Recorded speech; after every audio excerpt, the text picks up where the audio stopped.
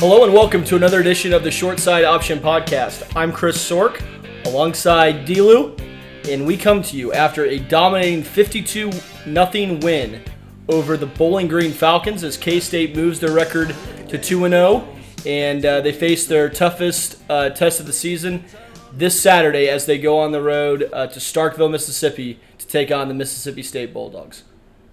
DLew, I want to bring you in here after 2 games of the Chris Kleiman era. Hard to have too much negative to say so far.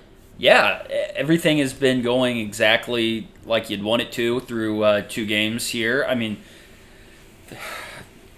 the game against Bowling Green felt very similar to the game we saw the week before, but a little cleaner. Certainly for the defense, it was a pitch to shutout, which is always nice to see. Those don't happen all that often for any team. And so when you can go out and completely blank a team, even when your defenders you're getting into the second string defense, that's quite an accomplishment. And the offense looked sharp as ever, and man, we look like some of those 90s Nebraska teams in terms of just who were just steamrolling guys on the ground. Yeah, K-State ran the ball 58 times for 333 yards, a 5.7 to be exact, yard per carry average, 5 touchdowns on the ground, led by James Gilbert, very efficient, 8 carries for 103 yards with 2 scores. So, man, I gotta say, I really like watching James Gilbert run. Do you? Yeah, because he does that. First of all, his legs seem a little too long for his body.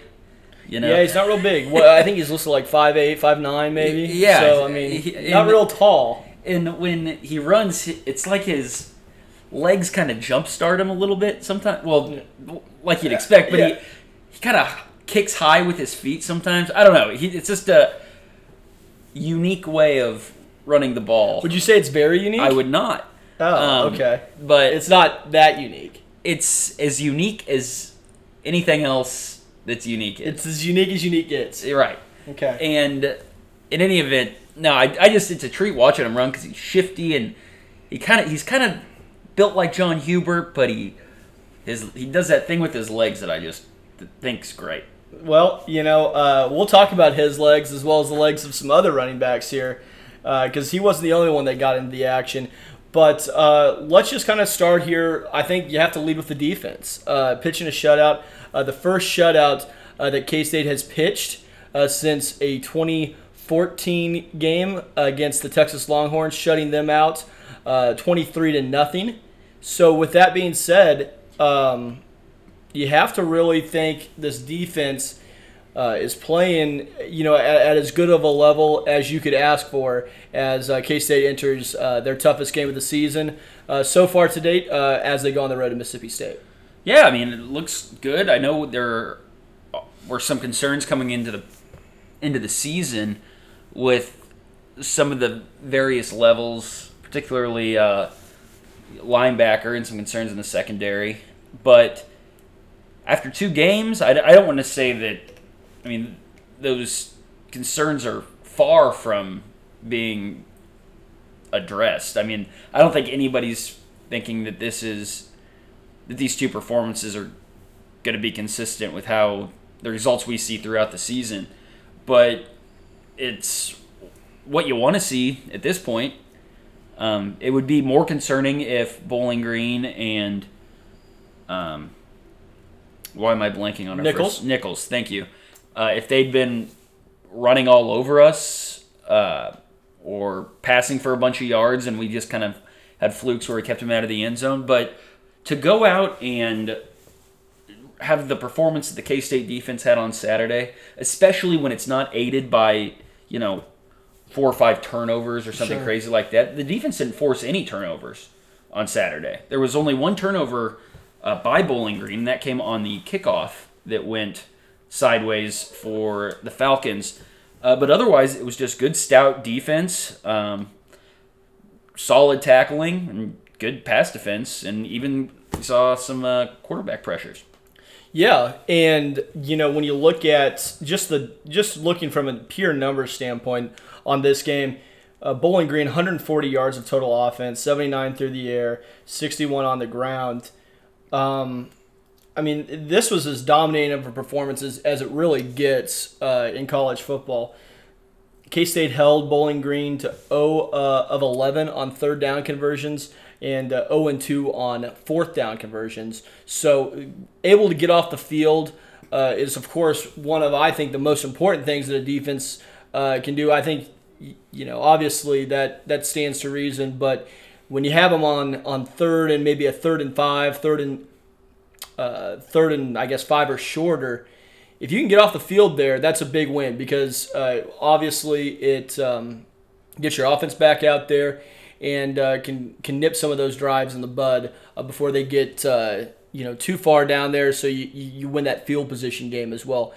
So let's I guess in terms of defense here, is there anyone you want to kind of take a deeper dive that maybe someone that caught your eye in particular on Saturday? I liked what Jordan Mitty was giving us on Saturday. That's a guy that hasn't really stuck out to be a premier player on this defense during his time here so far.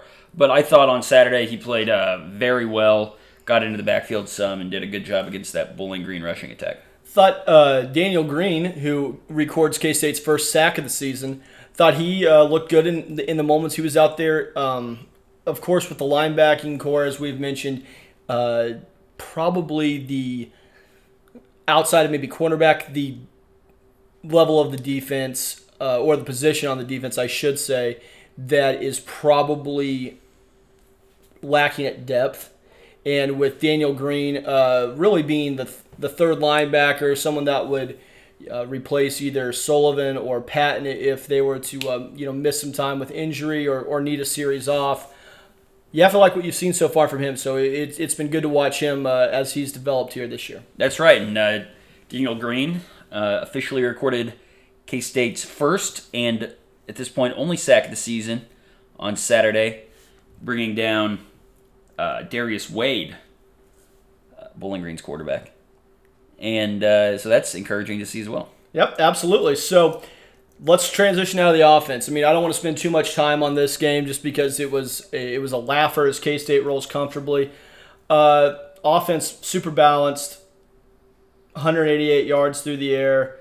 Maybe not super balanced, but super efficient through the air, I guess I should say, as they roll up, over 500 yards of total offense for the second straight week. Also had a great time of possession. I know that was something that I had mentioned last week. Nearly 43 minutes of possession for K-State on Saturday against Bowling Green. It'll be interesting to see how that shakes out throughout the rest of the season. But another week, and let's start with the head of the snake, so to speak. With Skylar Thompson, another super efficient day. Not asked to do a ton in terms of throwing the ball through the air, but 10 of 13, 2 touchdowns, and just super efficient, like I said. That's right. Thompson continues to have a very good showing early in the season. And one interesting point from the quarterbacks, 14 of 19, that includes Austin Holcomb's combined 4 completions, but to 7 different Wildcat receivers. Yeah, a lot of guys got in the mix. That's right, so that's nice to see. But as far as Thompson goes, just very, very solid. You can kind of see him. One thing that stuck out to me on Saturday is that you can see the chemistry starting to build between him and Knowles. Yeah, especially, I was going to say he had a really nice throw and catch to him for a touchdown there in that north end zone. Very well placed ball, and of course with with Knowles having dropped a touchdown pass last week. Seeing him be able to kind of redeem himself there on a nice throw was good to see. That's right, and what's easy to see on that, I believe it was the second touchdown pass that Thompson threw to Knowles on Saturday. When opposing defenses are playing press coverage up on Knowles, that was a no-doubter for him. Mm-hmm. He just went right to him because that was the play where it was the 4th and 1 play. And if you rewatch that play, So let me break it down for you. K-State's at about the 40-yard line, 4th down and 1, and we have somebody in the slot running an out past the sticks. I believe it was a 4th and 1. It may have been a little bit longer than that. But our slot guy is running the out past the sticks, and he was open. Thompson could have completed that throw for 5-yard gain and picked up the first down. And honestly, that probably would have been the wise move. But he saw that Knowles had press coverage and was going to be in one-on-one, and that's where he was looking the whole way. And he didn't take much time. He didn't go through a progression. It was, if this is the defense on Knowles, this is where I'm throwing it. And I'm throwing it to Knowles. And so that was the home run. And so it's nice to be able to see that trust start building between these two integral parts of K-State's offense and parts of the offense that were really lacking last year. Yeah, and this is one thing I had mentioned last week. If K-State's really going to really push their win total to where they're able to compete for bigger things than just a bowl game, but try to get up there into that, you play some meaningful games in terms of a conference title appearance potentially in the second half of the season and into November. If they're going to get there, it's going to have to be through some explosive plays by the wide receivers. We're going to have to find those ways to be explosive in offense, and rather than just having 10-play drives, because that's not going to always work out for you. But you see a little bit of that with Knowles. He does have that potential. I think if there is a big play guy at the wide receiver position, he's our best bet there. Yeah, we may see some other guys develop into having that kind of threat throughout the season. But for now, it's definitely Knowles, and especially for a guy who, as you mentioned, struggled in week 1 a little catching the football. Man, that catch he had on the sideline where he reeled it in and really stretched out for it. Yeah, great catch. He's basically just lateral to the ground, laying on the ground, in fact. And for him to reel that in has to inspire a lot of confidence in Skylar Thompson. Yeah, great step there for Knowles as he continues to gain confidence, and also good for Skylar to keep going back to him. Of course, I think it's well apparent to both Skylar as well as probably most K-State fans that Knowles is one of the better playmakers on the team, and we're going to need him this season. So let's go back. I just want to hit quickly on two guys, Joe Irvin and Jacardia Wright. Both got some action, true freshman running backs. Wright led the way actually with 14 carries, with Irvin right there at 8. Behind him, Joe Irvin gets in the gets in the end zone with his first real action at running back, and Wright, 4 yards of carry, nothing super spectacular, but showed a physical presence. Were you able to glean anything from their performances? Well, mostly with Wright. That's a guy who's got a lot of praise and certainly looks the part, runs straight up and down. Very straight up and down. Right now, needs to work on his technique. That was my initial take on him. It's like, man, this guy looks like he's got a pole in his back that he can't. Yeah, he's gonna get shifty on you. He's gonna want to change that, or else it's gonna lead to some ugly hits on him, and not to mention some inefficient running. But that's a guy that some people were thinking might move to linebacker at one point, and who knows, maybe that's the case. But for now, coaches like him at running back, and the tandem of Wright and Irvin in the future could be... Yeah, it could be a nice compliment. A little thunder and lightning. Well, and the other thing, too, is, of course, as our listeners may or may not know, the last 2 years, freshmen get 4, or not just freshmen, but any player gets 4 games for free, essentially, before they have to either declare a red shirt or not. So, with that being said, most likely that both of those guys probably redshirt this year, but nice little glimpse in terms of seeing these guys in some actual game action. Oftentimes you see true freshmen. The only time you're ever going to see them really play is during the spring game in years past, and that's not necessarily the case with the new rules and the new regime. That's right. So happy to see the young guys get some totes. One guy we've already mentioned 3 running backs, but I think the performance of Jordan Brown bears mention. Anytime you go for 64 yards with 4 carries, I think that's pretty nice. But I watched that touchdown run he had, that 50-yarder that I believe was our first touchdown in the game. Mm-hmm. I watched that. I must have watched that play 30 times on Sunday, and just watching how the block set up, and it's just a thing of beauty. I mean, it's just exactly how that play is supposed to be run, and so credit to Jordan Brown, but mostly credit to the offensive line who set that up. That's a pulling center who's exploding through the hole. But, man, I think Jordan Brown is our fastest running back. Yeah, I would agree with that completely. Because he just blazed right through that hole and down the sideline, and it was, I mean, could have been in the end zone 5 yards after the line of scrimmage. Sure. Well, yeah, getting the way paid for him by the big uglies up front goes a long way in K-State's success on the ground. I mean, the offensive line play, we could go on and on about that, but through 2 games has been really well. Served, and give a credit there to Connor Riley, as he's done a good job with that unit so far this season. So, DLew, I think that pretty much wraps up Bowling Green. Is there anything else you'd like to add? Well, there's one thing.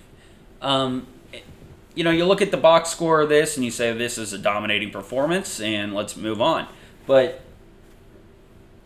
special teams, Icon. A little shaky On Saturday. Phillip Brooks, CM Punk, you're on notice. Yeah. Clean it up. Yeah, a little some nervous moments there, obviously, in a game that maybe K-State the sun got in his eyes, but yeah, obviously in a game that K-State wins 52-0, if a muff punt is the two muff punts. Well, yes, but if a muff punt is what the biggest thing you're concerned about in a 52-0 game, things are pretty good. Well, to that, Icon, I'd direct you to goal number 4. Oh, improve. Oh, well, that's get better every day. I look at myself in the mirror every day and try to do goal number 4 better each day. That's right. Improve upon goal number 4. So, well, I think that wraps it up here for Bowling Green. Let's do a quick transition here into as I mentioned, the game of the week here in the Big 12, as far as I'm concerned. Pay no attention to Iowa State, Iowa. They got College Game Day, but we've got. Pay no attention to Oklahoma State, Tulsa. Yeah, I'm not worried about TCU, that. Purdue. Nah. Trash. The game, at least in my eye, of the week in the Big 12 is K-State versus Mississippi State. K-State goes to Starkville, about a 7.5, 8-point underdog, depending on where you look at. And this is going to be the Wildcats' toughest test so far this season. Yeah, this is a real put up or shut up opportunity for K-State, where I think a lot of Wildcats fans are riding pretty high, which is easy to do after you come into a season with measured expectations. Sure. Very reasonable. I don't think any Cats fans thought this was a do or die season by any stretch in terms of getting to a bowl game. But after 2 weeks where K-State has come out and looked as strong as they've looked, I think that the game on Saturday is a test for the team, but also K-State fans to kind of try to figure out, okay, well, how good are we? What should we expect? Because this is a game where if K-State wins this game, expectations are instantly redefined. Yeah, especially, including myself. Sure. Because this is a game that every K-State fan before the season, at least every reasonable K-State fan, was circling as an L. Yeah. And I think that if you would have told K-State fans that, hey, listen, you guys are going to be about a touchdown underdog in this game coming into the season, K-State fans would have said, that's it? Yeah, I would agree with that. And so absolutely, the performance so far by K-State has captured the attention of not only K-State fans, but also neutral observers out in the desert. And their opinion counts. Well, like I said, K-State through 2 games has looked as good as you can, really. And Mississippi State, maybe not quite there yet. This is a defense that has lost a lot of the talent. Jonathan Abram, Montez Sweat, and Jeffrey Simmons, 3 first-round picks off that defense that was in Manhattan last year that really shut K-State down really from the get-go. And this defense is a little bit shakier this year, and we'll get into that here shortly with our guest. Is there anything else you'd kind of like to preface here? Yeah, I would. I would just like to draw Wildcats fans' attention back to a game that I think this is a little analogous to. And I saw some people talking about this on Twitter on Sunday, but this has a very similar feel to Miami 2011 coming into it. Because at that point it was... I would agree with that. I saw some folks saying, oh, this is kind of like the 2014 team where we go on the road. Well, I don't think that's to Van. I saw some about that on the message boards. Well, that was not 14. That was... Or 2017. Yeah, that's right. Pardon me. But that 2017 team had some expectations going into the season. I believe that team was ranked. Yes, they were ranked going into that game. Top 20. Yeah, we were probably favored in that Vanderbilt game. Or at least close to it, but I would have thought we would have been favored. We were favored. And but in 2011, we had the stinker against Eastern Kentucky where we won by, I think we won 10-7. Mm-hmm. And then we came out and blew the doors off of Kent State. Yep. And then that Miami game was viewed as, okay, this is an opportunity. Mm-hmm. I don't think anybody back then thought that K-State really ought to win this game, and I don't think anybody now thinks that K-State really ought to win this game down in Starkville. But it's just an opportunity where you go into it and you say, gosh, I hope we don't get blown out. Yeah. I think I would be disappointed if we put up a showing similar to what we put up last year against Mississippi State at this point. Mm-hmm. But if we can hang in there and compete with them and have it be a 10-point margin, if we lose, I think K-State fans can walk away from that feeling okay about where this team and program is. But man, if K-State can go down to Starkville and come away with a W, then the program will be as hot as it's been since 2012. I mean, at least in terms of my personal excitement and optimism about the state of the program. So a real opportunity for K-State, similar to what we saw in 2011, where we go down to Miami, we pull out a victory, and all of a sudden it's, all right, let's roll. We're in. Yeah, let's roll. So I agree. I think it's very similar to that game, and I'm glad you brought that up. So, well, without any further ado here, we're going to bring in our guest here, Matt Wyatt, who is the color commentator, the radio analyst for Mississippi State football. He does a great job there, a former Mississippi State quarterback as well. So after a short break, we'll bring on Matt and get his thoughts here on K-State versus Mississippi State. Back after this. All right, we are now being joined by Matt Wyatt. He is the radio analyst for Mississippi State football, a former quarterback for the Bulldogs, and the host of the Matt Wyatt Show on ESPN 105.9 The Zone in Jackson, Mississippi. He's no doubt a busy man, but he finds some time to join us today on the short side option. Matt, thanks for joining us. How are you doing today? Yeah, doing great, guys. It's good to join you, and it's fun to be kind of previewing this game with just a few days to go as opposed to months. We've been talking about it all summer and really enjoyed the trip to Manhattan last year. It was my first time to see it all in person, and stadium was beautiful. I was really impressed. You know, the fan base was great.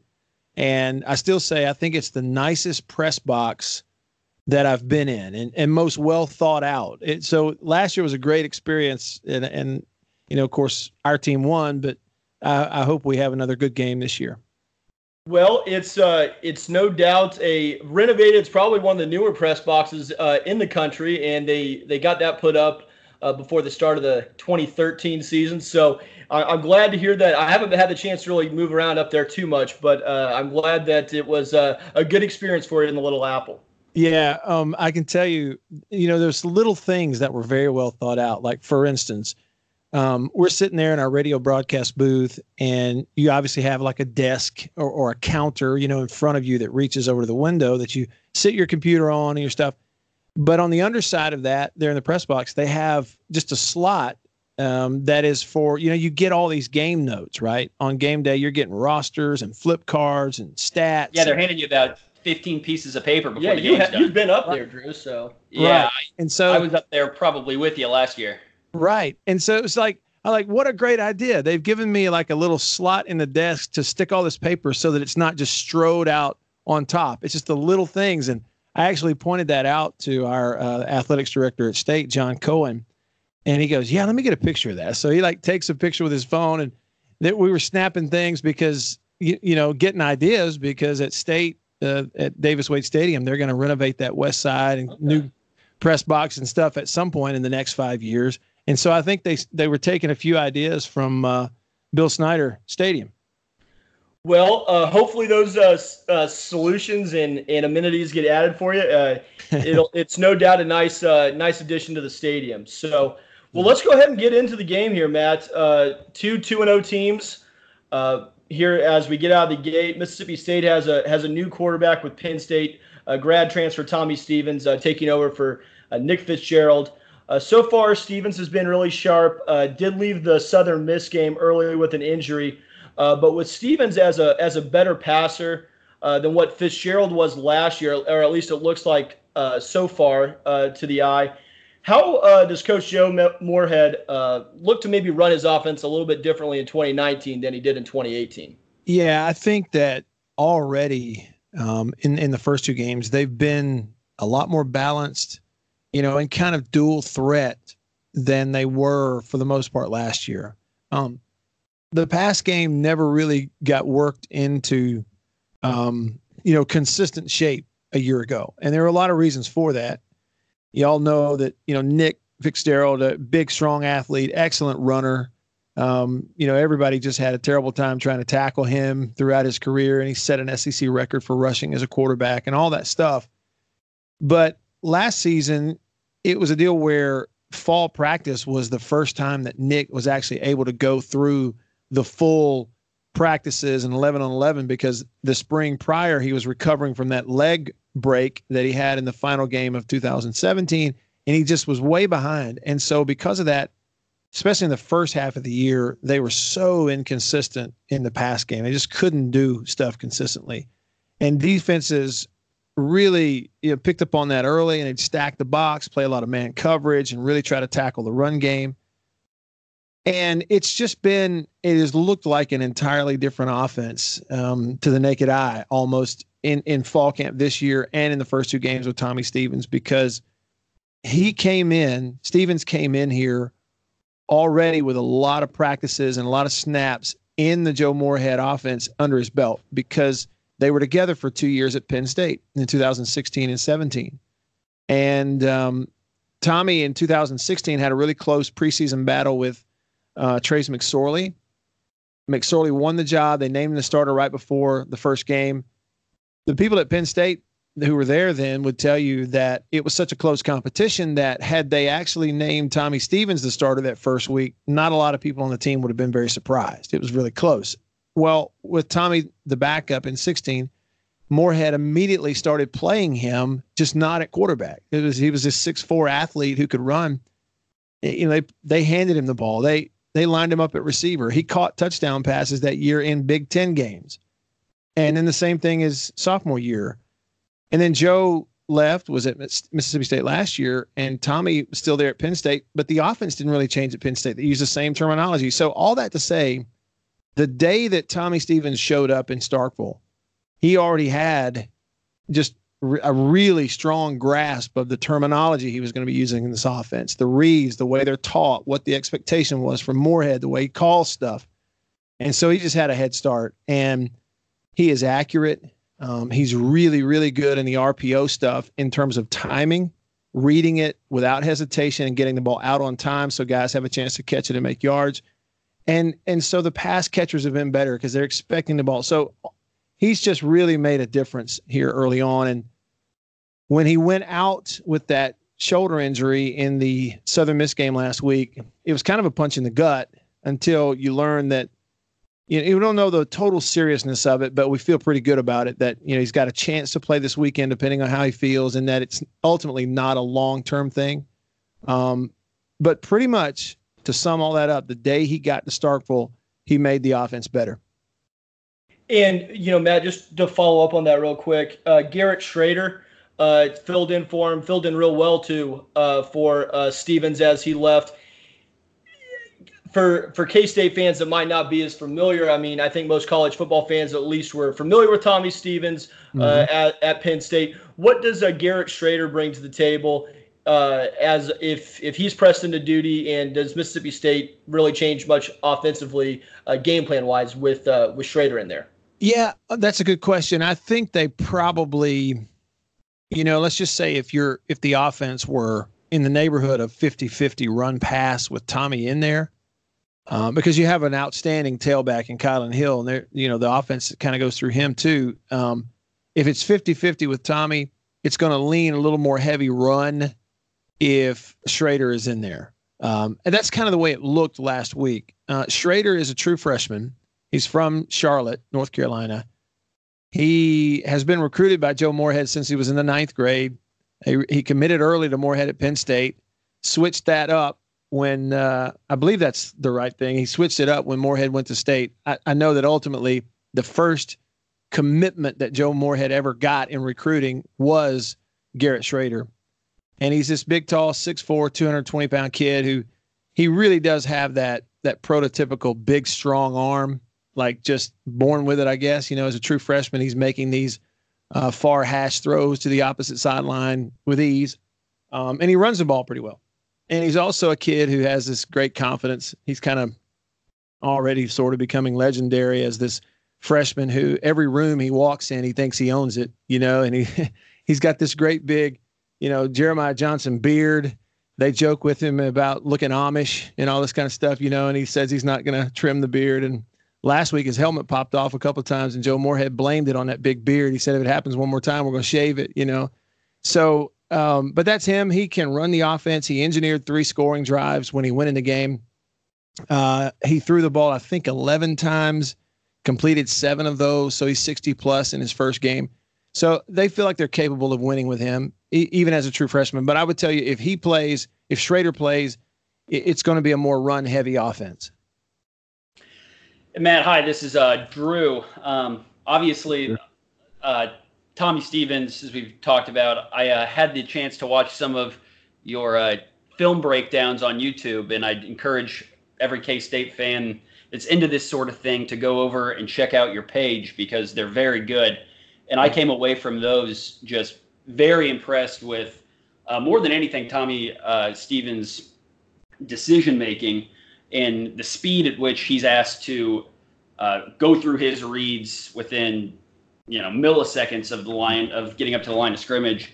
And then, so you have Stevens, you have Kylan Hill, who we'll get to, but K-State fans will remember him as the back that ran and caught about 277 yards last year in Manhattan. But some of the other weapons that Mississippi State has beyond those two, obviously K-State fans are familiar with Isaiah Zuber, the wide receiver transfer who transferred from Manhattan down to Starkville last year. But who are some of the other guys on this offense that'll likely have their names called out on Saturday? Yeah, the receiver that has caught the ball a lot and had the big plays in the offense so far is Osiris Mitchell. He wears number 5, and he's really a big kid. He's like 6'6", long arms, weighs in that 250 range. I'm sorry, 215 range.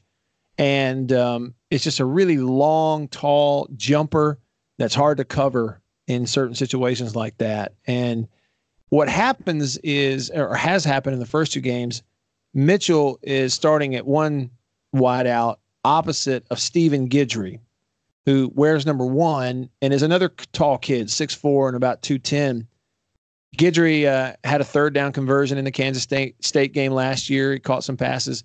And there's really high hopes for Guidry. He's a former number 1 JUCO recruit, number 1 wide receiver in the country recruit.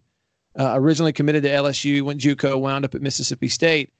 And because of his talent in these first two games, he's getting some attention. Teams have put their best corner in most situations on Stephen Guidry. And so what it's done is given the other guy on the other side of Cyrus Mitchell some favorable matchups. So Mitchell has more catches. He's got 8 catches so far this year. 2 of those have been for touchdowns. And so he has looked in some ways kind of a favorite target of Tommy Stevens. But it's really just he's taking what the defense is giving him.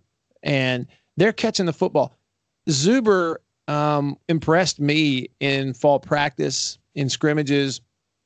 You know, he was really good at the jump ball stuff when they give him some one-on-one opportunities in the end zone. You just get the ball around him. He just caught everything. He really caught the ball effectively. And I think just an older guy, another guy in the room, he sort of amped up the competition with some of the other players. They're primarily playing Zuber in the slot, primarily, but they're moving him around a little bit. And he's gotten some catches so far. I guess 3 catches so far this year. They got a bunch of guys who they're targeting, and they're really spreading the football around. Yeah, that catch that Mitchell had against Southern Miss last week on that skinny post where he just rose up and caught the ball, what looked like about 8 or 9 feet above the ground. That's an intimidating sight for any secondary. Well, it is. And, you know, he's just one who he started playing so young as a freshman, and you could see the potential. That's why he was out there. He had this great potential. And I just think with a guy like Stevens throwing him the football, the light bulb is really starting to come on for him. And I do think he's going to be a red zone threat. Just he's so tall, he's so long. But they've got some length out there and some talent. Their slot guys catch the ball really, really well. So, you know, it's going to be hard for defenses to focus on just one guy because they have actually, you know, multiple weapons on the perimeter. Well, no doubt that they do have some serious talent at the edges. And, of course, with Kylan Hill, K-State's going to have their work cut out when Mississippi State has the ball. We're on here with Matt Wyatt, the radio analyst for Mississippi State football.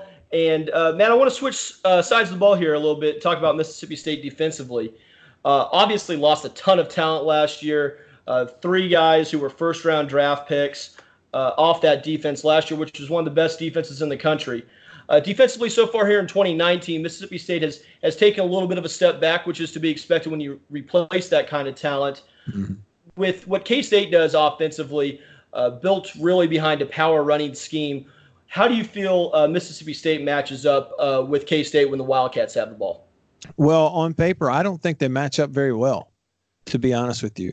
And like you said, if we were having this discussion last year, then I think it would be a terrible mismatch against last year's personnel for somebody to have a power run game, right?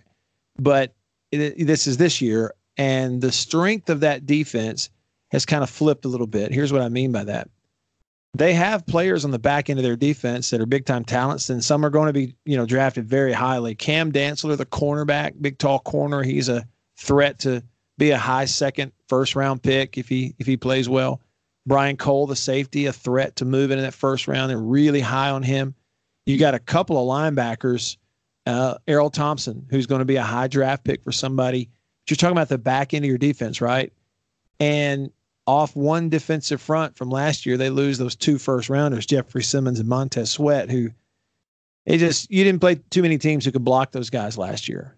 And so, but it's not just those 2. You also had 2 other senior defensive tackles who played a lot of snaps, graduated. One's with the Dolphins now, Corey Thomas. One is with the Titans and Braxton Hoyette. So they were pretty loaded on that defensive front last year. And now it's youth. Last week against Southern Miss, they started 2 freshman defensive tackles. They're big-time recruits, Fabian Lovett and Jaden Crumedy. They wear number 54 and number 84. And especially Crumedy, 84, is one of those guys who, like, you know, the old saying, you want him to get off the bus first on the road. You want people to see him, you know, and they look the part. But they're freshmen starting at defensive tackle. They're kind of learning on the fly. And in that line of scrimmage game, when you've gone through it going through it for the first time, you take your lumps. You know, you really take your lumps. There's also a depth concern on the defensive front. because, again, the school has not confirmed it and won't, but the rumor is that their best defensive tackle, Lee Autry, number 90, is one of those players who has to sit out 8 games at some point this year. He missed the first game, and then he played last week against Southern Miss. So depending on who's out there, you might have depth concerns also. So I believe that Kansas State's going to be able to run the ball. They're going to go up and down the field some running the football against that State defense.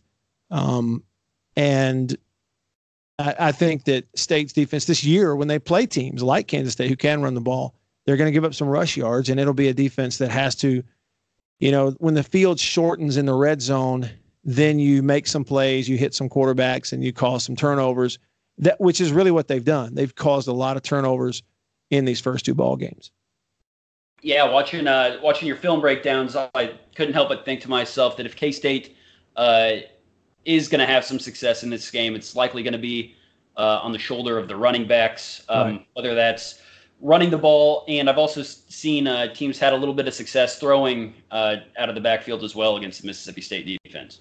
Yeah, that's it. Because, that happened in the first game against Louisiana, which that's a Sun Belt team, but I think they're a pretty good football team. They won their division of the Sun Belt last year and returned pretty much everybody.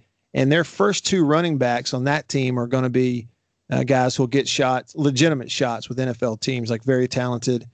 And they used a lot of motion to do a lot of things and get guys out of position laterally, horizontally, a lot of speed motion. They would give it some, and then a lot of play action to get people involved, jumping on the perceived run game and then slipping that running back out of the backfield. They had a bunch of yards and receptions for running backs in that game because linebackers were out of position. So I would guarantee you that film is something that Kansas State is really, really studying going into this game.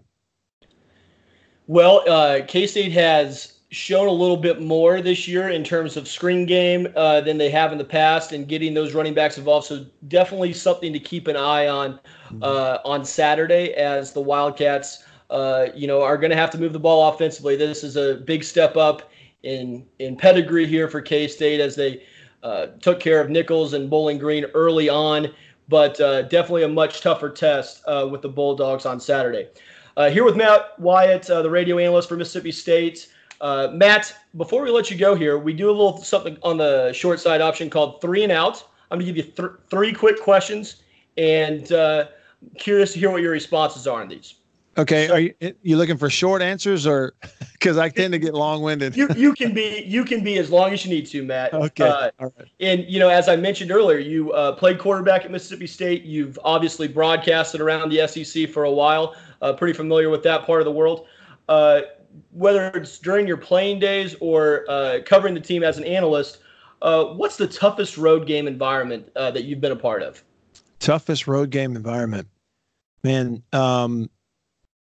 There are a couple of things that jump out. Number one would be the first game that I ever actually started.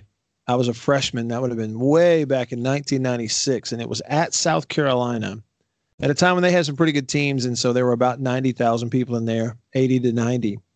And a close game. We won it, but there were some times in the fourth quarter we were backed up. And that stadium tends to get really, really loud when it's full. That was a tough road environment just from a communication standpoint. And I would say the other was the next year, my sophomore year, we went to Georgia and just got killed at Georgia in Athens. And I threw an interception to Champ Bailey. And I came to the sideline and I sat on the bench, which is in front of the Georgia student section. And in unison, they all began chanting, "Wyatt sucks," just over and over again. And it was so loud, and it's like it's not only penetrating your hearing, it's like going right down into your soul. And that was a tough environment, partly because the day was going so poorly. So I'd have to say at South Carolina and at Georgia. Okay. Well, that's an interesting perspective as of course, a player and a broadcaster. So I am interested by hearing that answer. That's good stuff there. For K-State fans that might be making the trip down to Starkville, I know you said you enjoyed your time in Manhattan. Do you have any, restaurant, bar recommendations or things to do around the area? Yeah. there is, they'll notice that there is a little community. It's part of campus. It's pretty much part of campus called the Cotton District. And it's on University Drive, which is connected directly to campus. And it's a short, maybe a couple hundred yards walk from the tailgating area right by the stadium. But there's some places to eat there. There's a restaurant there called Ben 612. And then there's a place where we do our post-game radio show called Bulldog Burger, which is really good food. And there's usually a crowd there after the game. So maybe look up the Cotton District because it is within walking distance, like you say, of the stadium and of the tailgating area right around the stadium. I would recommend that. And, and also if you're making the trip, I would give a heads up. It's supposed to be like really stifling hot on Saturday here. Temperatures way up in the 90s.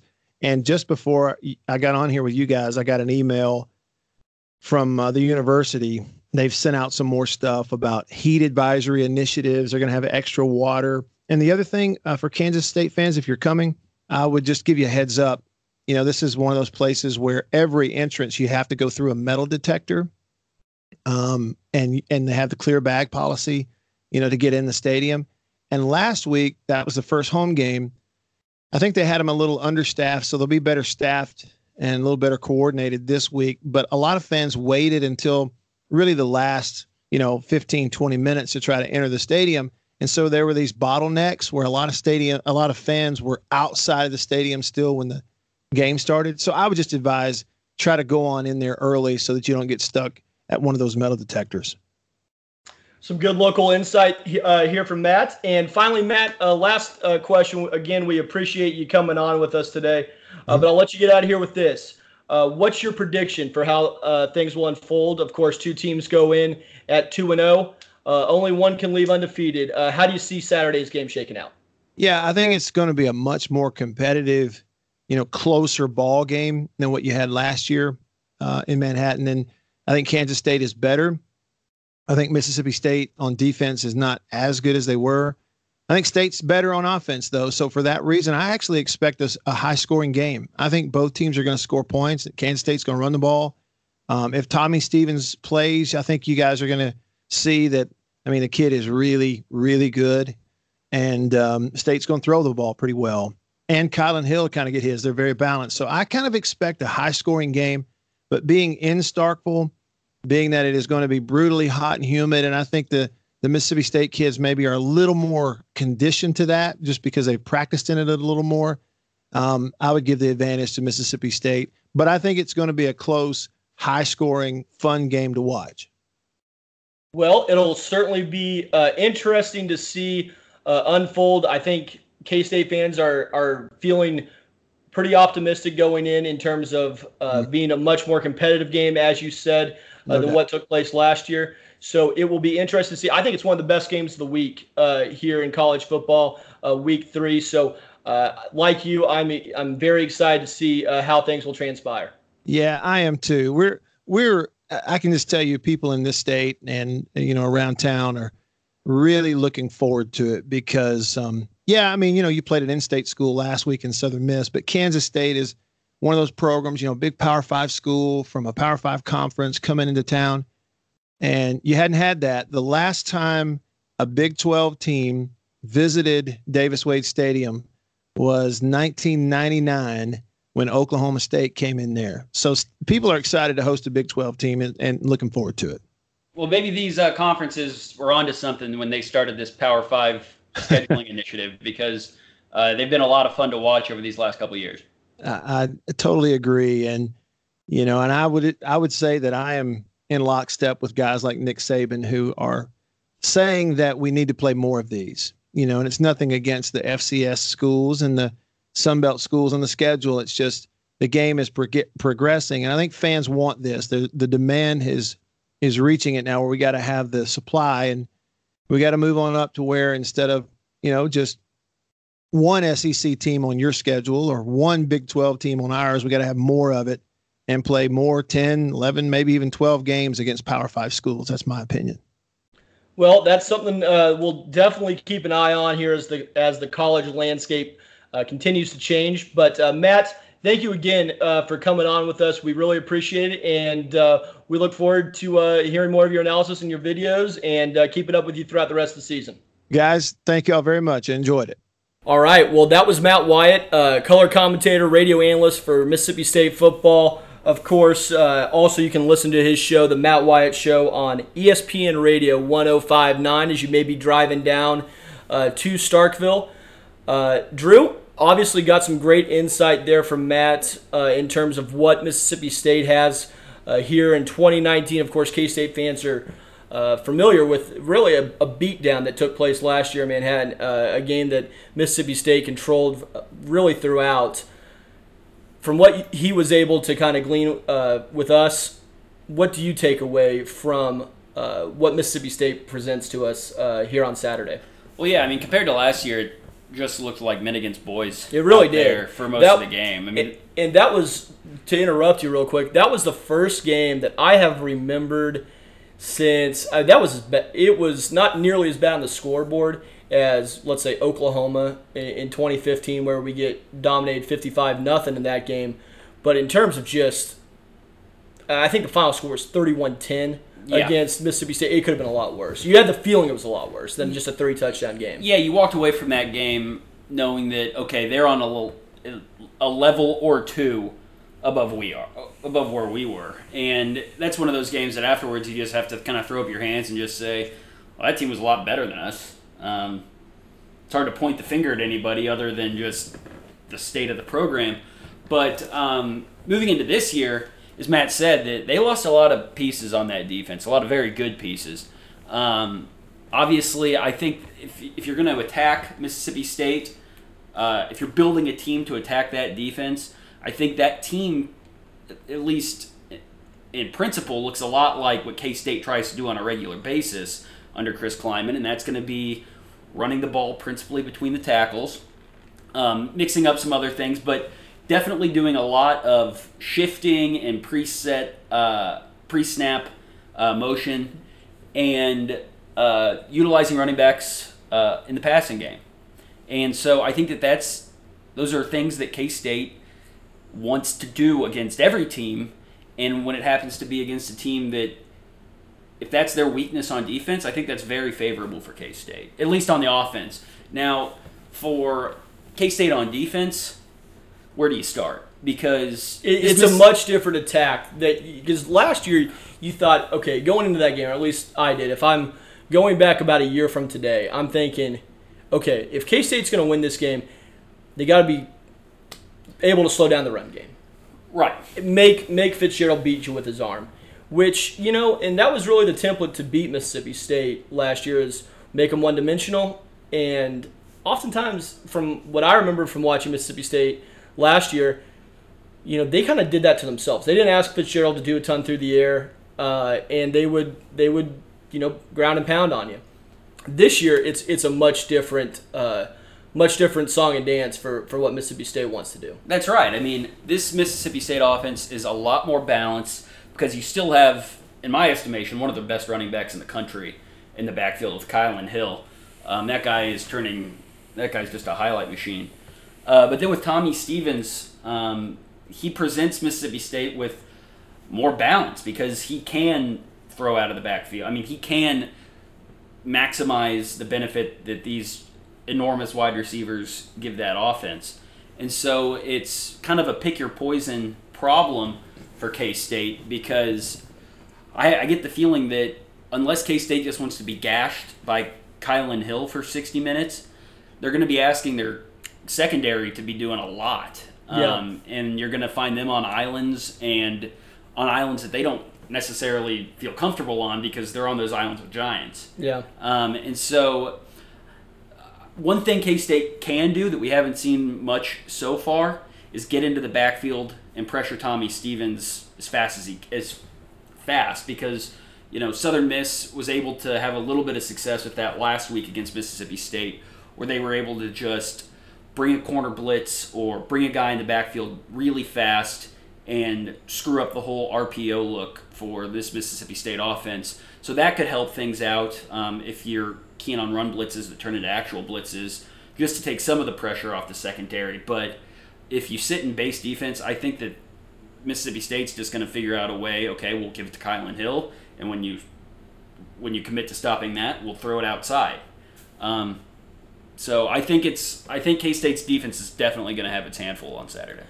Let's kind of switch it up here a little bit to offense. I know you like this matchup, and it kind of caught my ear a little bit when Matt says he even likes it a little bit for when K-State has the ball offensively, being able to run a little bit on this Mississippi State defense.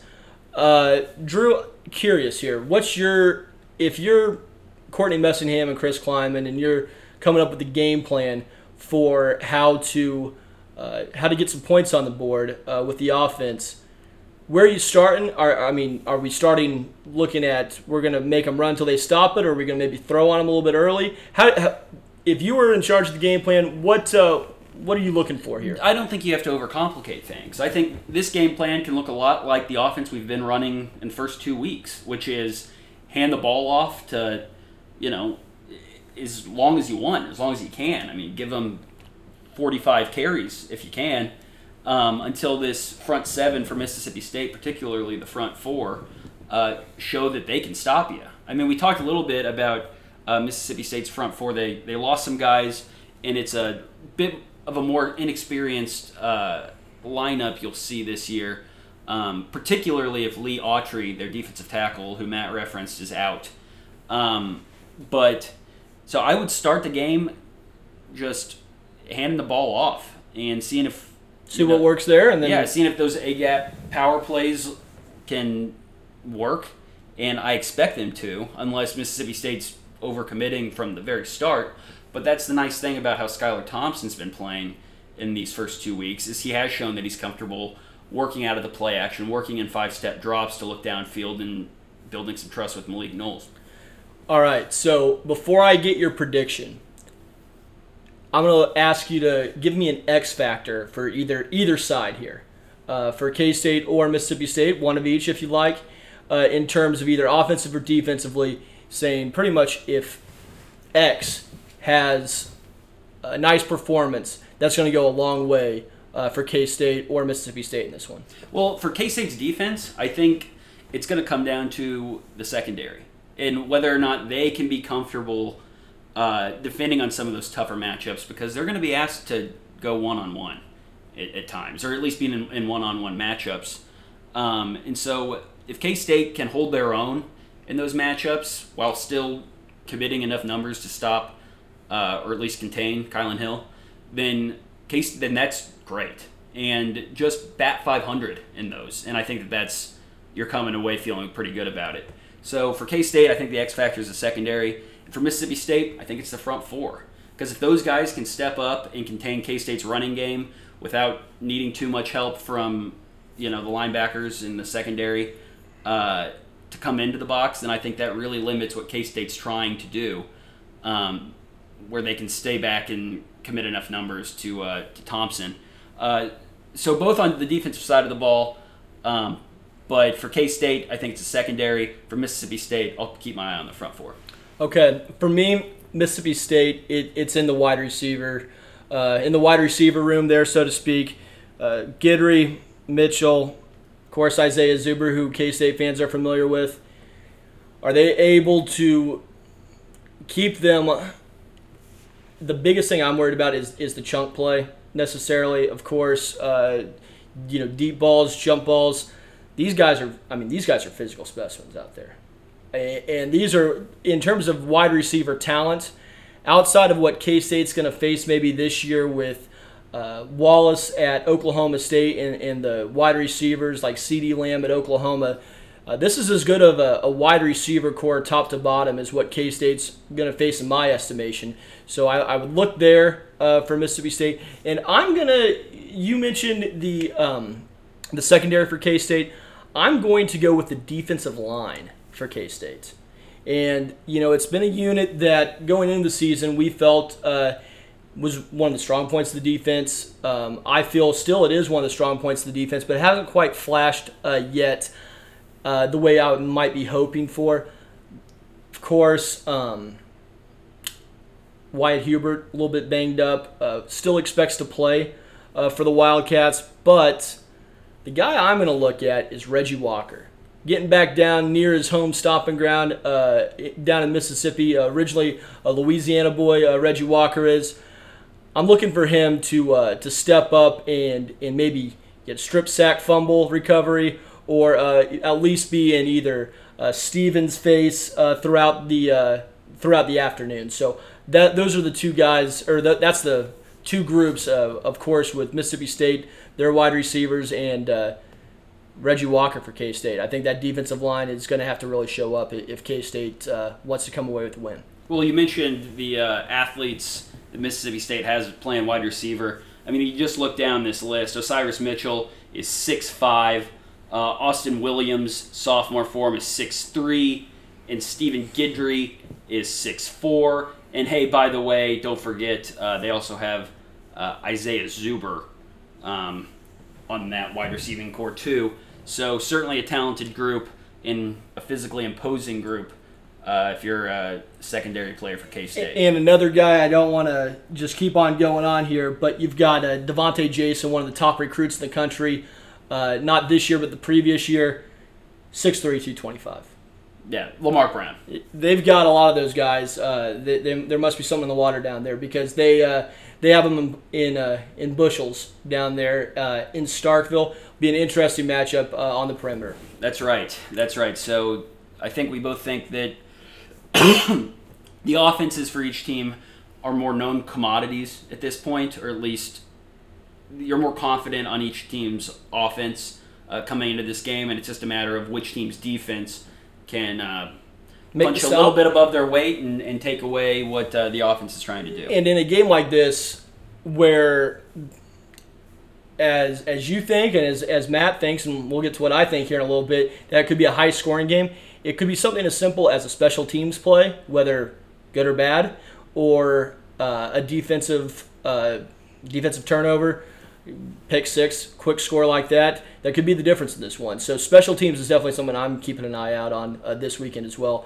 Maybe get one in the kick game, get one on a punt return, block punt. We haven't had one of those in a while. Phil Brooks, you're on notice. That's young right. man. That's right. So be interested to see lots of, I think all three, offense, defense, and special teams are going to be testing this game, no doubt. So I think we've pretty well covered it, Drew. I'm going to give you the floor here. What's the call for Saturday? Well, I agree with Matt. I think it's going to be a high-scoring affair. I think both offenses are going to do what they do best against the opposing defenses. I think Mississippi State comes out victorious in this one, but a closer game than we saw last year. I think that Mississippi State's going to win this one 37-31. Okay, so that's a pretty high-scoring game right there. I think it will be. Okay. I have it a little bit lower scoring. I have it 27-21. I'm going to go with Mississippi State in this one. I think I'm very close to picking K-State in this one. However, I just don't, with K-State having, run it up on Nichols and Bowling Green, I think a big enough step up in pedigree here with Mississippi State. I think K-State is going to struggle a little bit more to move the ball offensively than they were in week 1 and 2. I think they're going to have some success running the ball, but as the game wears on, I'm a little bit concerned about the environment, heat getting involved. I think that at the end of the day, Tommy Stevens and that wide receiving core make a few too many plays for K-State, and they get it done. All right, so we both have K-State beating the line, but coming a little short in terms of the final score. Yeah, but also, too, this is a game where K-State's really kind of going in this game with not a whole lot to lose. And this is a game where, I think that Kleiman's pedigree as going on the road here in a game, it's obviously a different scenario, but when he was at North Dakota State going on the road and upsetting Iowa and Iowa State, maybe you can glean some of that. So I think it'll be interesting to see. I think all the stops will be pulled out in this one, no doubt about it. I just think Mississippi State's a little bit too talented. I think, my question mark is still just on the defense. I mean, I know the mob is back, but I'm not ready to put my final stamp on it yet. If they can hold Mississippi State in this attack under 4 touchdowns. If they can hold that score under 28, I'll be riding the mob train as we progress through this season. All right, well, that will do it for our preview here on Mississippi State. Once again, thank you to Matt Wyatt as he was able to join us here on the short side option. Of course, be able to go check out his work. Matt Wyatt Media is where you can find him. And I believe on Twitter at Radio Wyatt is where you can find him. And check out those his YouTube page if you can find it, because, man, it is full of a lot of good stuff. Big 12 fans may be familiar with some of the work that Ian Boyd does, breaking down Big 12 teams and concepts that you see around the conference. But Matt Wyatt does a very similar job in a video format for the Bulldogs. And if you want a little preview of what you can expect to see on Saturday, I'd encourage you to head over there. Yes, and I did get that right. It is at Radio Wyatt on Twitter. Definitely worth a follow. Definitely worth spending some time seeing what he has to offer in terms of his film breakdowns.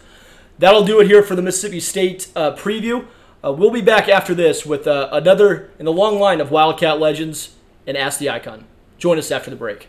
All right, welcome back to this week's episode of the Short Side Option podcast with the Icon and DLew. And Icon, it's now time for a segment on the Short Side Option that we like to call This Week's Wildcat Legend. And Icon, our Wildcat Legend this week hails from Salina, Kansas. A running back, in fact. He wore number 32 and is one of many great Wildcats who were able to don that number, including greats such as David Allen and Darren Sproles. Many people forget that Darren Sproles wore number 32. But he did. He did. Yeah, that's right. He did. Yes, he did. And the only man I could be talking about, of course, is Donnie Anders. And, man, storied career for Donnie Anders. Got some run as a freshman. Played in 5 games for the 2003 edition of the Wildcats. And that's a team that won the Big 12 championship. Did you know that? I did. I was aware of that, yeah. Yeah. But over the course of his career, he put up 105 yards on 30 carries for that's about 3.5 yards per clip. He had 40 receiving yards and even had a couple kick returns in there as well. But in all, he racked up 3 touchdowns for the Wildcats. And there's a game that I'm sure you remember, and that all Wildcats fans certainly remember, where Donnie Anders had his career day. And that came against North Texas in 2005. Remember that game? Remember it well. Yeah. Man. That was I believe that was the, not to take the spotlight away please. From Donnie, but I believe that was a big game for one Paris Fisher. Yeah, you're right. So before we get to Parrish, let's give Donnie his due here. Donnie Anders, 8 carries for 33 yards and 2 touchdowns. I mentioned he had 40 yards receiving in his career. Guess what? They all came against North Texas. And, even better, all on 1 reception. Oh, big play, man. Yeah, boy. So a very big day for Donnie Anders. 73 total yards of offense for Donnie and 2 touchdowns. While we're on this North Texas game, Allen Webb's stat line for that game, very impressive. Went 10 of 12 for 256 yards. Jesus. I know. 26 yards a catch almost. That has to be the most yards per attempt for any K-State quarterback in history in a single game. I challenge somebody to look that up. Yards per attempt? Yeah, that has to be. It's right up there. It's hard to imagine throwing for more yards per attempt there. But you're right. Despite Donnie's incredible day, actually only the 3rd leading rusher for the Wildcats on that September afternoon against North Texas, because Carlos Alsop, another notable Wildcat, ran for 43 yards. And Parrish Fisher, who's truly, I don't know if he's a legend or not. He might be, but very, very good. A legendary performance, To say the least. Yeah. Ran for 169 yards on 21 carries. So, quite a day for the Wildcats. Any other Donnie Anders memories stick out in your... I think you pretty well covered him. Well, yeah. And so, this performance against North Texas for Donnie is emblematic of why Donnie Anders is this week's Wildcat Legend. Now, moving right along, Icon, we're going to get into another segment of our show, a segment we like to call Ask the Icon. And now, let me just explain to you how this works. So we get up here, we talk about sports and grind on sports and sports stories and stats. What we do. But sometimes the listeners might want to grind. Yeah, they want to get in on the fun. Yeah, and so if they're curious about something to do with Wildcats athletics, they can ask us. And we'll answer it. And we'll answer it. Yeah. And the way people usually do that is they text us a question if they happen to have our phone numbers, or they can get on twitter.com and they can log into it, and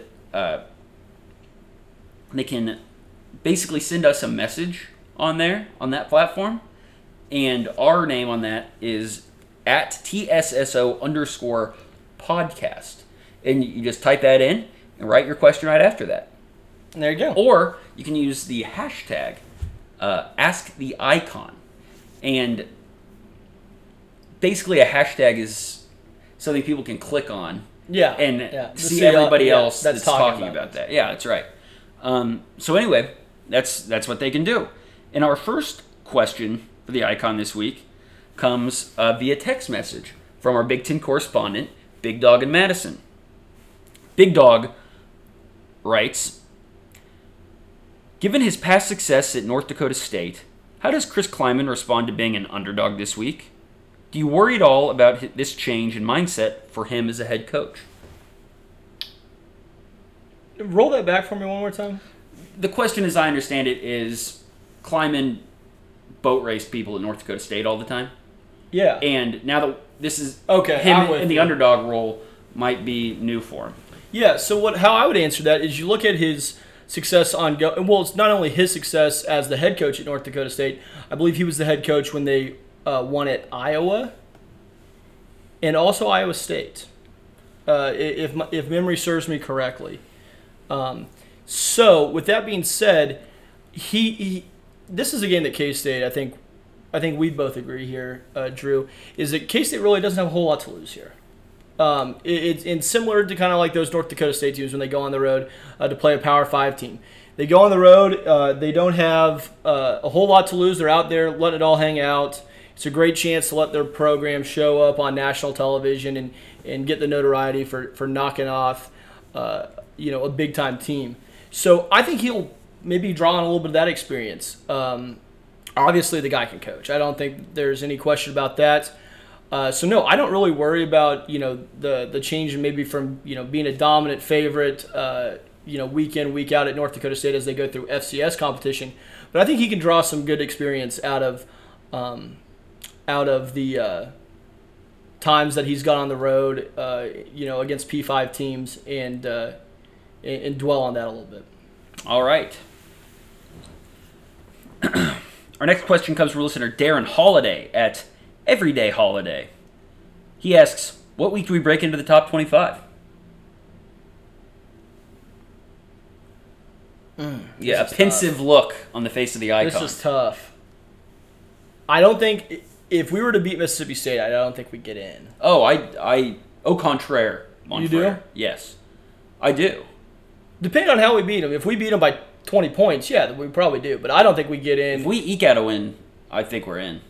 Really? Yeah, and this is somebody who pays very close attention to these sorts of things, But, and I say that just because it would be one of the top 20 wins of the year so far, probably. Maybe higher than that. Just because there haven't been very many road games won in intense environments. I mean, look at Oklahoma State. They go on the road and win at Oregon State, and that's like one of the most notable victories for the conference so far. Yeah. And so maybe in the grand scheme of things, this wouldn't be anything, but if K-State's 3-0 with a win at Mississippi State, that's going to be viewed well by voters. Oh, I think it would be. I just don't know if it's enough to get us all the way in. Well, I listened to Soren Petro today on his radio show. They found some time to talk about something other than who might be the Chiefs' third-string center? Yeah. And, he's on the afternoon show at 8:10 now. After Kevin Keatsman is no longer on that show anymore. I'm aware. They treated Kevin very unfairly. They did. Anyway, Soren, who's an AP poll voter, said that he wouldn't have K-State ranked if they beat Mississippi State, but he expected that many others would, and that K-State would likely break into the top 25, and I tend to agree with them. Okay. Only because the field is so green right now, and there won't be very many 3-0 teams that have an impressive victory. Certainly not 25 fair. of them. Yeah. But I'll tell you what, if K-State's not ranked in the top 25 following this weekend, if we win, heads are going to roll. Okay. Well, we'll keep our eye on that. To answer, sorry for hijacking. Yeah. That question. No, you're fine. You're fine. I know the AP poll kind of gets you riled up a little bit in some sort of way. So, but to answer Darren's question, I think we'd have to win the next two to get in the poll. So that would be 2 back-to-back road wins over Mississippi State and Oklahoma State. So I think that's what it would take, and I don't think K-State will win both of those games. So I don't think K-State gets into the poll until they welcome Oklahoma to Manhattan. So you're saying that, are you predicting a victory over Oklahoma right now? No. Oh, what are you talking about? That they'll be ranked when they host them.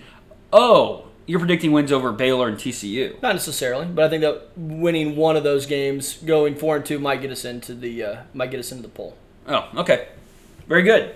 So, so you're saying that on October 20th, following K-State's game against TCU, K-State will be in the top 25. Yeah, sure. I like it.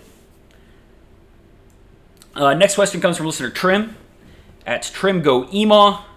He asks, KSU has had Jordy Nelson and Tyson Hartman partake in the new team entrance, leading to an obvious question. What's the more prestigious honor? Locker room door opener or WILDCAT Legend? And emphasis is included in that tweet. I think it's got to be WILDCAT Legend. Yeah. I think so too.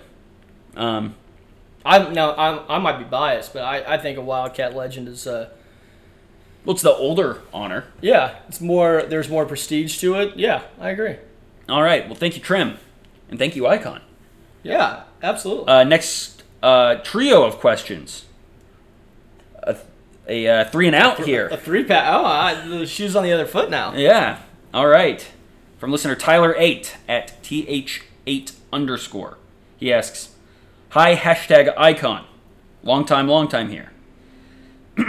Now that you've had a chance to see K-State with a real football coach for a couple games, have you revised any of your in-season predictions? I'm not there yet. I'm very close, though. I think what I would say, too, is... Remind the listeners where you were at prior. So I was 6-6 for K-State going in.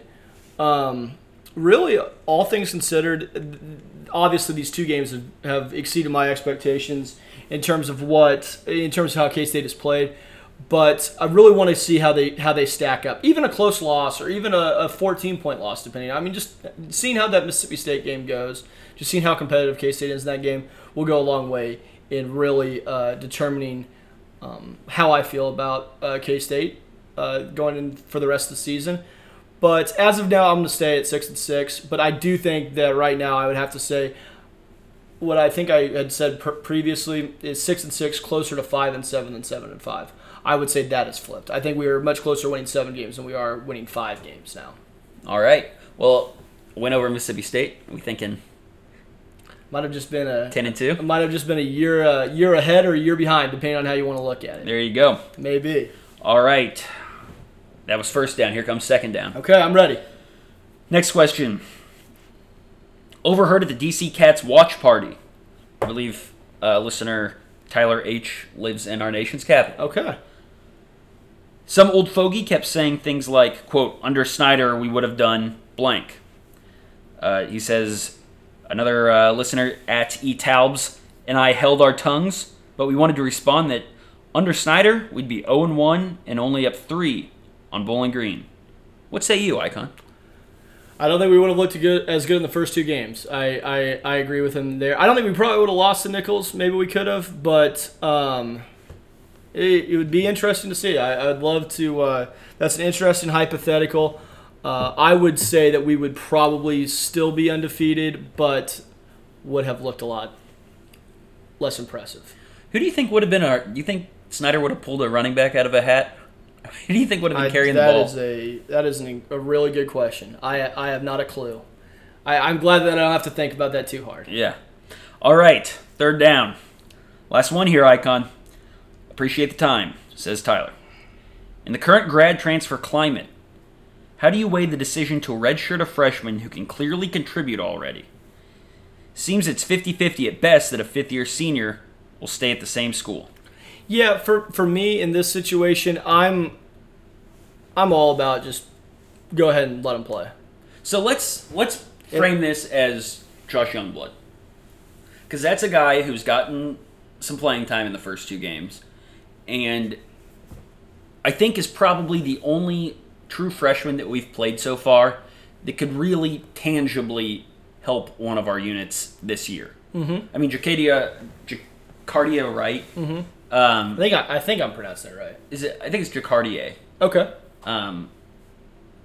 Yeah, but in Irvin, good pieces. Nice to get him some run, but given our current stable back there, I don't think those guys are going to move the needle either way for us in 2019. Mm-hmm. But a guy like Youngblood, he could come in here and potentially have a season like Tyler Lockett had in 2011, where don't recall his exact numbers, but maybe something like 300, 400 yards on the season, mm-hmm. and could spring up and have a nice game for us.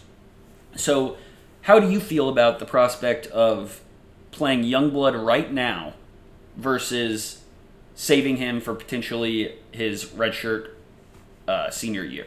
Yeah, no, I mean, obviously, I don't think I don't think the wide receiver room is the strongest position group as we've detailed. I have no problem with him playing, and him using his red shirt either at another year. I mean, because you never know with injury if that comes into effect. I think if he's good enough to play now, I'd say go ahead and play him. There you go. And he mentions the transfer portal. I don't really worry about that as much, because if a guy's happy and if a guy's productive at where he's at, if it's, obviously if there's a change in coaches from a pass happy style of offense to a more run heavy style of offense, then yeah, you could see where a quarterback or a running back or a wide receiver may want to transfer, just because schematically it's not as fit to their skill set. But you're asking 4 or 5 years down the road, things might look completely different. That's why I just say let's go ahead and get him on the field if he can help us now. My view on it, if he's one of our 3 best receivers, play him. If he's not, redshirt him. And I think that's where my analysis begins and ends. If he breaks through the depth chart and you legitimately think that this guy's better than a guy like Taylor or Gill, then put him on the field. Don't worry about saving him. But if he's just going to be a marginal guy for you that brings in 150 yards over the course of the season, then don't blow it. Just the opportunity cost there is too much. But if you can break through the depth chart, I think that makes a lot of sense. Moving on. Listener Steven at BeantownCat22 asks, hi, Icon. Hello. If you were the AD of our in-state rivals, the Kansas Jayhawks, and you had to fire Miles, but could only hire one of their previous football coaches, not named Mangino, who would it be? Wow. So let's limit this to Glenn Mason. Let's limit this to post Glenn Mason. Okay. So that would be I think you have 4 options here. I think you have Terry Allen, and then Charlie Weiss, Turner Gill, and David Beatty. Well, correct me if I'm wrong, but Turner Gill's retired. No, you're wrong. Isn't he at Liberty? That's where Hugh Freeze is at. Oh, you're right. Well, I think Charlie Weiss is retired too. Yeah. So let's. Well, you've had some art. Well, you've had some kind of startling before and after pictures. Oh, it's pretty wild. We'll try to get those out on the Short Side Option Twitter accounts to show you, but the stress of the job from one year to another is just it takes a breathtaking toll. Yeah, it's like those presidential before and afters where you look at a guy like George W. Bush or Barack Obama and they look like they've aged 20 years in 8 years. Yeah. And these 3 or 10 years that KU coaches generally have are brutal physiologically. But of those 4 guys, Allen, Weiss, Gill, and Beatty, who are you picking to replace? I'm taking David Beatty because, one, he's the youngest. First off, just because if you at any program, especially one kind of in the shape as KU, you want to have somebody that's going to be able to, really see it through, really be able to build it to a point to where 5, 6, 7 years down the road, they can kind of see the fruits of that labor a little bit, rather than maybe a guy like comes in for kind of like how Les Miles might be, comes in for 2, 3 years, and is done after that. Phoning it in, cashing a check. No, I should say phoning it in, but he's not going to be there. You can't build a program. It's probably like a 5 to 10 year plan, depending on where you're at, to really see in a kind of a rebuilding job like this, to really see the vision of the program that you envision really take place on the field. So it's something that can really be fixed in just 2 or 3 years. And if you do, you're going to have to take a ton of shortcuts, like we saw with really all of these coaches except for Gill, that I recall, where they go extremely JUCO heavy. And then that just throws off all your unbalanced classes, all the things that go on with that. You really need someone that's going to be in for the long haul. And I thought David Beatty did a really pretty good job last year, all things considered. I mean, of course, the wins weren't quite there, but as we talked with Austin Swish, our KU insider, at the end of the season, KU was playing some tough ball. I think it was a touchdown game against Texas. They scored 45 points against OU and lost by, I think 3 touchdowns. But, right there, trying to keep pace with a team that very few teams in the nation can offensively. And you also look at, obviously they were able to pull off an upset last year, beat TCU. So they were definitely playing hard, and I would have liked to see him get an additional year.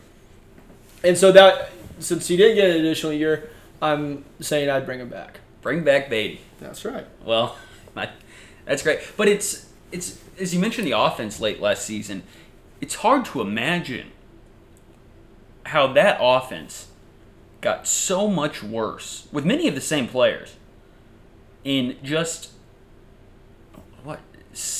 8-9 months? Mm-hmm. Because their first 2 performances this season, Icon. I haven't had a chance to watch those in full. Well, I have. Are you telling me I should just save a couple hours of my time? And well, I'll just do a plug for the Big 12 YouTube channel, which has condensed games on their page now, so you can watch both of those games in an hour total. Each game is about 30 minutes cut down on the Big 12 YouTube channel. I remember you saying that. That's a really nice, and I have seen that, and now that you jog my memory on that, that is a great way for fans. If you're like me, you're at the game, you're at the K-State game, you're kind of lost in what's going on around the rest of the country because you're at the game. You can't keep track of the other ones, whether you have a couple TVs set up or whatever the case is. Really nice way to instead of recording the 3-hour game and thumbing through it, with your DVR, this is a really great way to do that. So thank you for plugging Let that. the boys in Dallas do it for you. Yeah. But let me tell you, that KU offense is struggling. Ugly. Carter Stanley, rough times on Mount Oriad. You got to wonder, Thomas McVitie, if he hasn't got any run after those 2 games, you wonder about his skill set, because Carter Stanley has had a rough go of it in the first 2 games. We're getting into our final question asker on this week's edition of Ask the Icon. Listener Nick Ward. All right. At N Leland I was W. beginning to kind of wonder if we were going to hear from our favorite Texan. That's right. He asks, "Hey Icon, what's up with our jersey? I mean, have you been following Bruce this late summer? Seems like he's been putting together some solid interest on the Crook Trail." Yeah, of course. We mentioned that in a previous edition of the Short Side Option, where K-State's got 2 top 150 guys earlier this summer. We're able to secure the commitment of Nigel Pack, guard out of the state of Indiana. Has a chance to be one of the top players in the state of Indiana, which is always could be Mr. Basketball in the state of Indiana, actually, when you look at what is kind of in the senior class. Pretty high, some pretty great company to be associated with when it comes to the history of Mr. Basketballs in the state of Indiana, of course. So it'll be something to keep an eye on how his senior year goes. But then Luke Kazabuke, as I had always thought it was until I actually had heard his name being said on TV, radio, whatever the case was. Kazabuke is how it's pronounced. But sharp shooting guard from St. Louis. K-State's really had a lot of success in St. Louis. Sean Neal Williams, Xavier Sneed, DJ Johnson,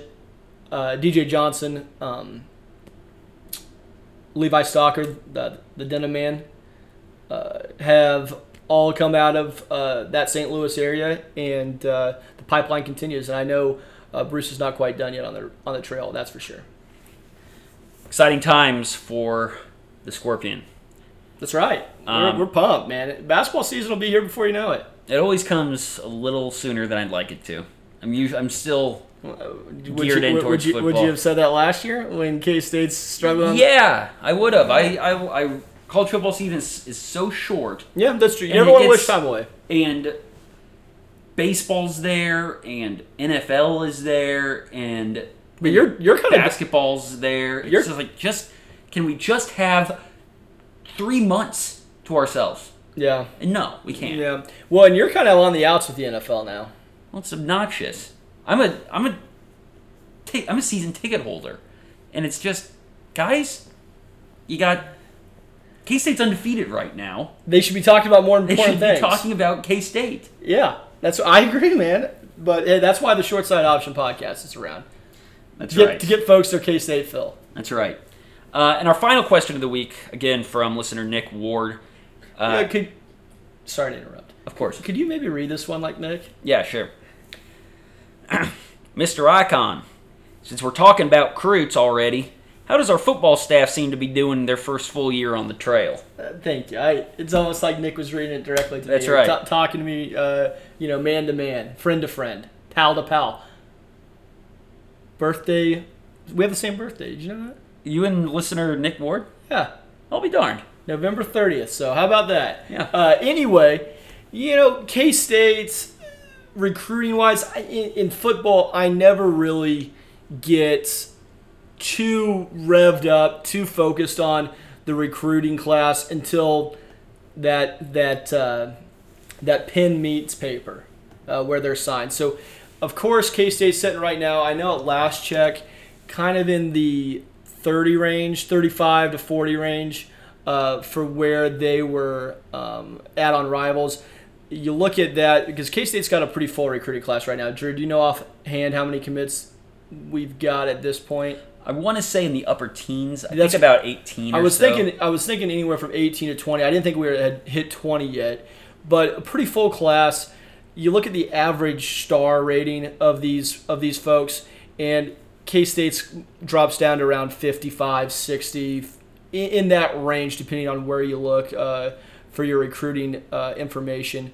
But I always think time will tell on these. I probably put less emphasis on recruiting overall than other folks do in terms of just like the star rankings, and especially when we're talking about it here in the middle of September when signing day is not until December and then again in February. So that kind of is my stance on that. How do you kind of answer that? I think he's been doing fine. Yeah, I think but to answer, I guess, Nick's question, I think it's been fine. I think we've recruited better than we have under Snyder, and not necessarily a super tall task there, but I think steps are being made in the right direction. But you have to find guys that fit your program too. So there's the program fit, and then there's just the overall talent fit. I think the overall talent that we're bringing in from some of the recruits that we have committed so far is better than what we've seen in past years. But like I said, until pen hits paper and they're signed, sealed, and delivered, I always reserve a little bit of judgment. I reserve a little bit of judgment on the class as a whole. All right. Well said. Well answered. Now, Icon, I'd like to ask the Icon a question.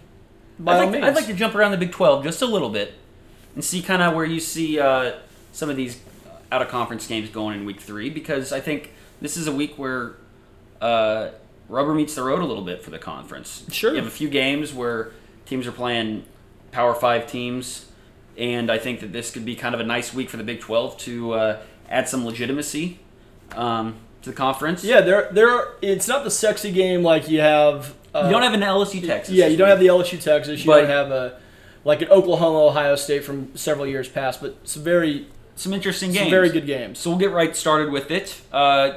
Kansas Boston College. The line opened at 18.5. It's now moved to 21. Do you think the Jayhawks have any shot to make some noise against the Golden Eagles?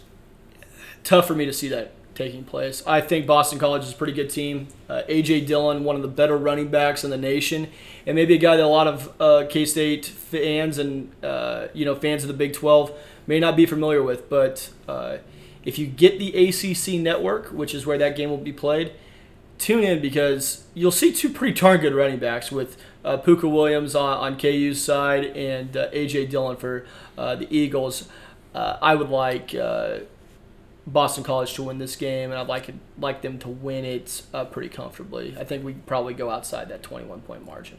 All right. Moving to Ames, Iowa, where College Game Day will be this That's week. right. First time in Ames. The Cy-Hawk Trophy up for grabs in Ames.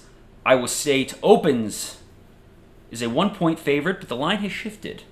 Oh, really? To favor Iowa by 2.5. Okay, that's a pretty big. The Hawkeyes getting almost a field goal.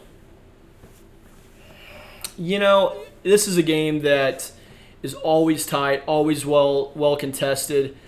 I think that the bye week that Iowa State's coming off right here is interesting in a lot of respects, because not many teams in college football, I think, have a bye week after week 1.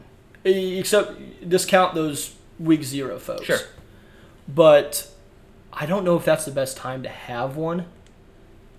Really, if you got to make your schedule, I think you'd say we're going to have one after. We're going to have a bye week like K-State does right at the end of non-con play, right before conference play. So we're going into our conference opener well-rested, a whole week to game plan, all that stuff. And it's a nice little bookend. Yeah, bookend, so to speak. And then maybe have one right in the middle of conference play, especially if you have a rivalry game coming up the next week, in conference. But have something maybe at the start of November for a bye week would be because this year in college football, each team gets 2 bye weeks. So with that being said, week 2 or having a week 2 bye, I think maybe lets them get their feet under them a little bit. But I still have to pick Iowa. I think Iowa is a really strong team, and it's a team that, while all the talk in the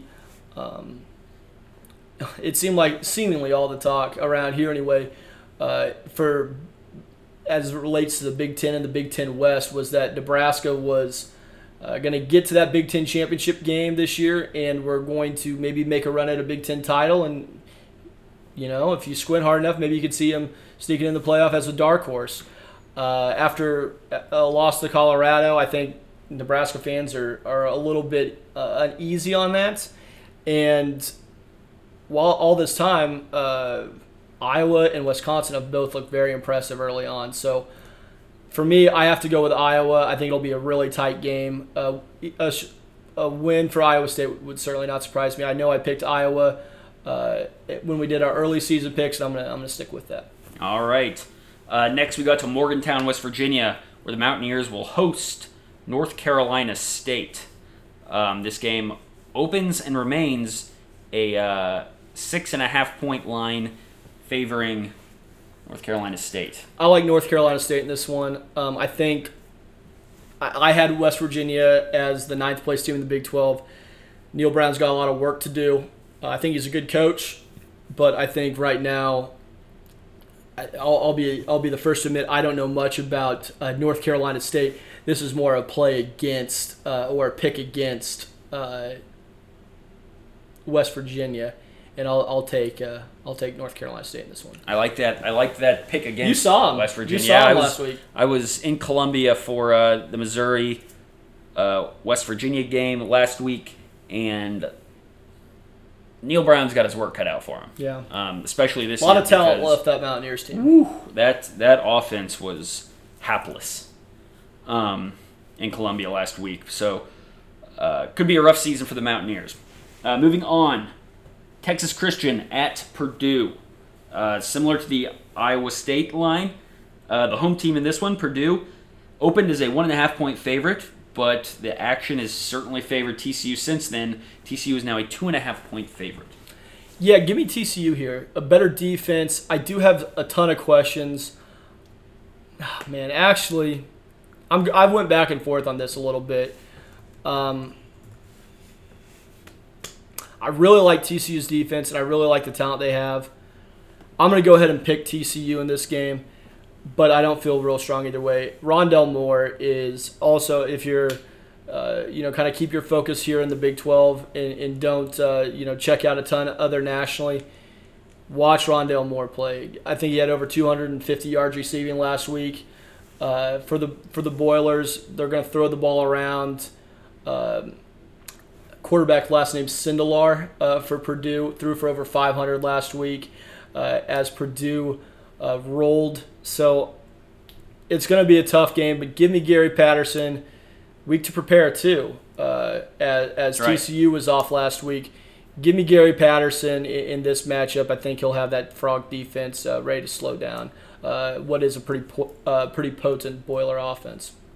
All right, then we head to the Rose Bowl in Pasadena, where Oklahoma takes on the UCLA Bruins. I'm going to interrupt you. I don't care what the number is. Give me Oklahoma. They're going undefeated this year, per the icon here. And also, I watched that opening night game, DLew, of UCLA. Or it wasn't opening night. It was opening night of week 1, not week 0. So on Thursday night, when UCLA traveled to the NIP and played the Cincinnati Bearcats, Cincinnati. And I can't tell you how annoyed I was with the commentators referring to Dorian Thompson-Robinson, the much ballyhooed quarterback for UCLA, as DTR the entire night. And I understand it; he's got kind of a long hyphenated last name, and but you have to be better than him to get a nickname. He hasn't done anything. He's not RG3. No, he's certainly not. He's certainly not. And I typically don't like to heap on praise to players. And, like with Rondell Moore, with him being at Purdue, I was going on about him.